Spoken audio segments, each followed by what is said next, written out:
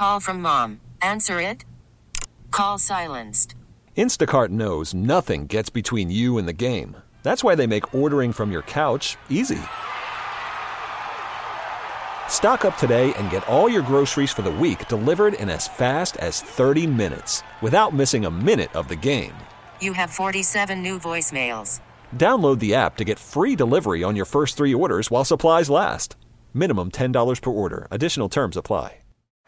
Baseball is in full swing. NBA playoffs are heating up, and your NFL team is gearing up for training camp. Listen to the latest on the teams you love here on the Odyssey app. The biggest sports radio stations in the country, providing unrivaled local coverage of their teams, all in one place. Exclusive interviews with players, coaches, and team executives, streaming live and always available on demand. Stay in the know with your favorite teams right here on the Odyssey app. All right, to recap quickly, the water main in Jefferson Parish has been repaired. However, they're working to get the water pressure up. And until then, the boil water advisory remains in effect. Businesses, schools, etc. that were closed will stay closed. Hopefully everything will be back to normal tomorrow. They got to test the water, though, to make sure that it's safe. Before all of that opens up, bathrooms at the airport are closed, which must come as a very unpleasant surprise to people that get off of a plane. I don't know if they got portalets going out there or not. And there is a chance for showers today, 70% chance for rain today, 100% tomorrow, 70%, some weather moving in from the west. It depends on how far east it comes, how far south it comes, and if it stalls or not as to whether or not we have any street flooding. Okay, there you go. Ronal Serpas joins us now, professor of practice, Department of Criminal Justice at Loyola, former NOPD chief, former head of the Washington State Police and the Nashville City Police throughout a long and storied career. How you doing, Chief? I'm great, Tommy. How are you? I'm okay. Let me ask you this. I saw this thing about, and I asked Freddie King yesterday. He didn't have a whole lot of information about City of New Orleans hiring an outside firm. Complaints into the police department's new superintendent, Aaron Ann Kirkpatrick, something about an alleged uniform violation and about lying on the job. Is this? Do you have any idea what's going on here? And is this kind of uncommon for something like this to happen with a new chief? Not uncommon. During all my times as a new chief out of town and Richard Pennington's time and my friend's time, these kinds of complaints are not unusual. The only one that I'd be a little concerned about would be the lying, but that would be incredibly interesting and different. The uniform thing, that's some kind of ticky-tack thing that someone brand new doesn't exactly understand the uniform police, but it needs to be corrected. The only quarrel I would have is that the newspaper reported that the city council was going to be asked to spend $15,000 for a private law firm to do the work. I have nothing against private law firms doing the work, but I mean, we have an inspector general. I mean, it seems to me if you wanted something that had nothing about it that looked like it was being paid for by somebody, I would have asked the inspector general. Maybe they did, and he said no, but I think that'd be a better way to go. I'm just assuming here. It seems like somebody with an axe to grind. Maybe, I know what happens when you assume, so perhaps I shouldn't do that. But does it seem kind of like that to you or not? I think the uniform thing is clearly an axe to grind. The truthfulness in office could have a lot of different components. One, you remember we created the policy when I was chief, one and done. If you lie, you're gone. Right. That's a pretty significant allegation. But a police chief saying things publicly, because you said on Monday that the car was red, but later on you find out on Thursday the car was blue, doesn't mean you lied. So let somebody who knows what they're doing investigate it. I think the inspector general would have been a better choice if he was willing to do it. Let's talk about Troop NOLA. Explain to people, if you will, what that is and what it's going to look like. According to recent reports in the media, the governor intends to assign 40 state troopers after Mardi Gras. They're sending about 150 or so for Mardi Gras, Tommy. They've been sending 150 or so to Mardi Gras ever since I walked my first beat on Mardi Gras in the 1980s. So that's common. But they're talking about having a troop NOLA, which would be 40 permanently assigned officers. And I think the interesting thing is the link with the Attorney General's office. The state police are not under the New Orleans Police Department consent decree. The state police has direct access to the lab that they own that does narcotics testing, DNA testing. The Attorney General is all likelihood going to be able to accept more cases for a lot of reasons to include those. It appears that the Attorney General's office is hiring up some very experienced prosecutors, which they was announcing 2 weeks ago. That is another positive.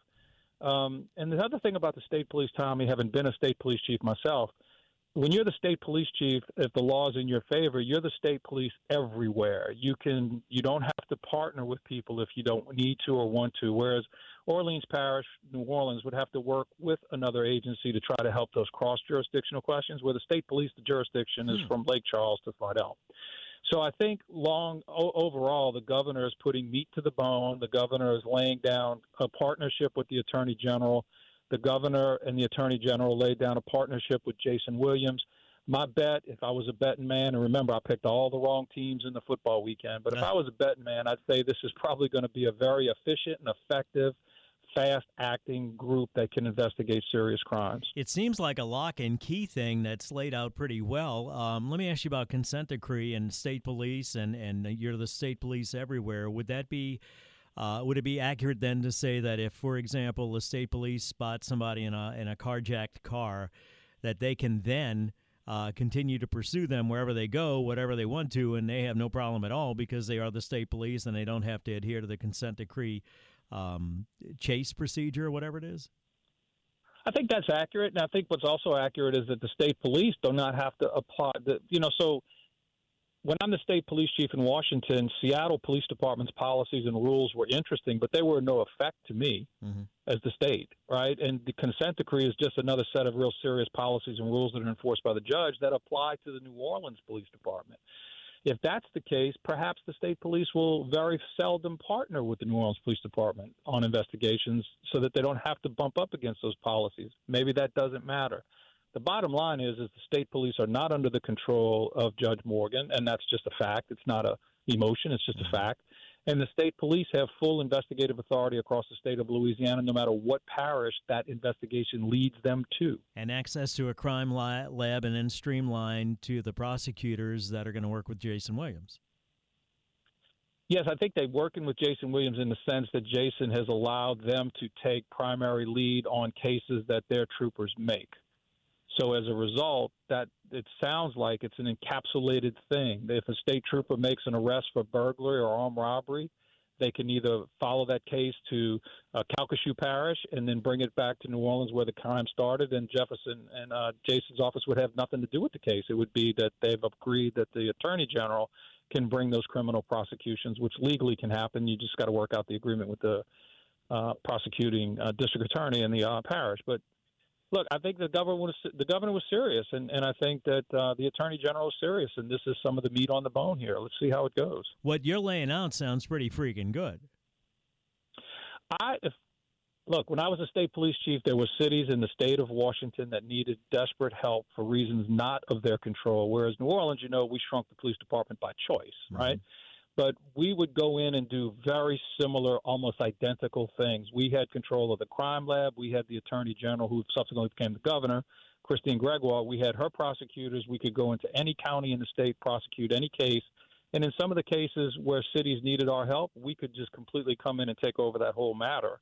It sounds similar to that, but look, we got to take our hat off to the governor. We got to take our hat off to the attorney general. We got to take our hat off to Jason for all trying to work together on making this happen. Let's see what comes of it. Let me take a quick break. I want to talk about state police working with NOPD and roll calls and all this kind of stuff. 8:23, talking to Ronal Serpas, as we often do on Wednesday morning. Time now, traffic, WWL.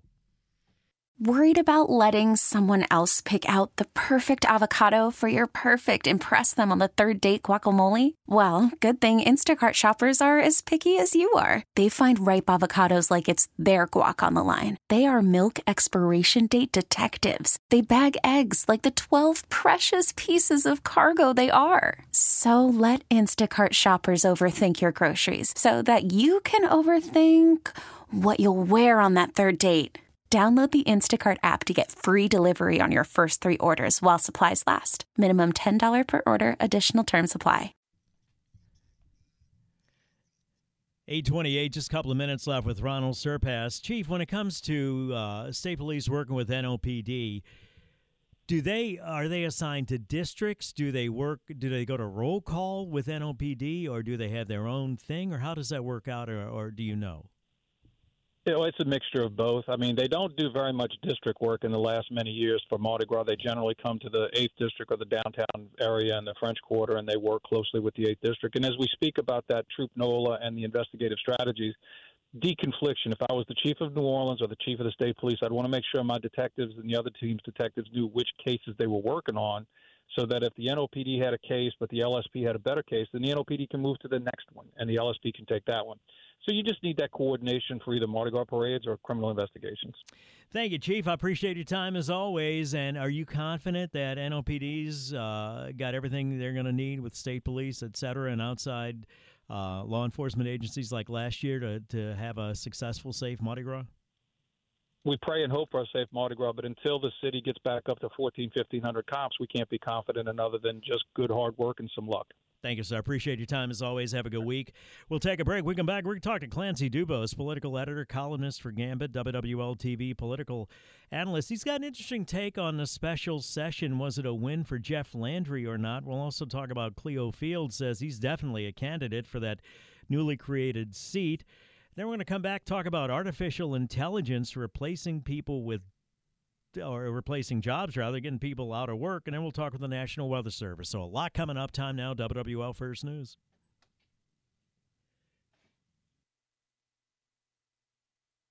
Hey, Rob Bradford here. I have set out on a mission with my good friends at FanDuel to prove what I have known for some time. Baseball isn't boring. Now I have a daily podcast to prove it with some of the most notable people in the baseball world, screaming baseball isn't boring from the mountaintops, or at least agreeing to come on our show. Players, managers, GMs, and yes, even the commissioner of baseball, Rob Manfred. It has been a constant wave of baseball's most powerful voices. So join the revolution. Subscribe and soak in Baseball Isn't Boring. Listen on your Odyssey app or wherever you get your podcasts. You'll be glad you did.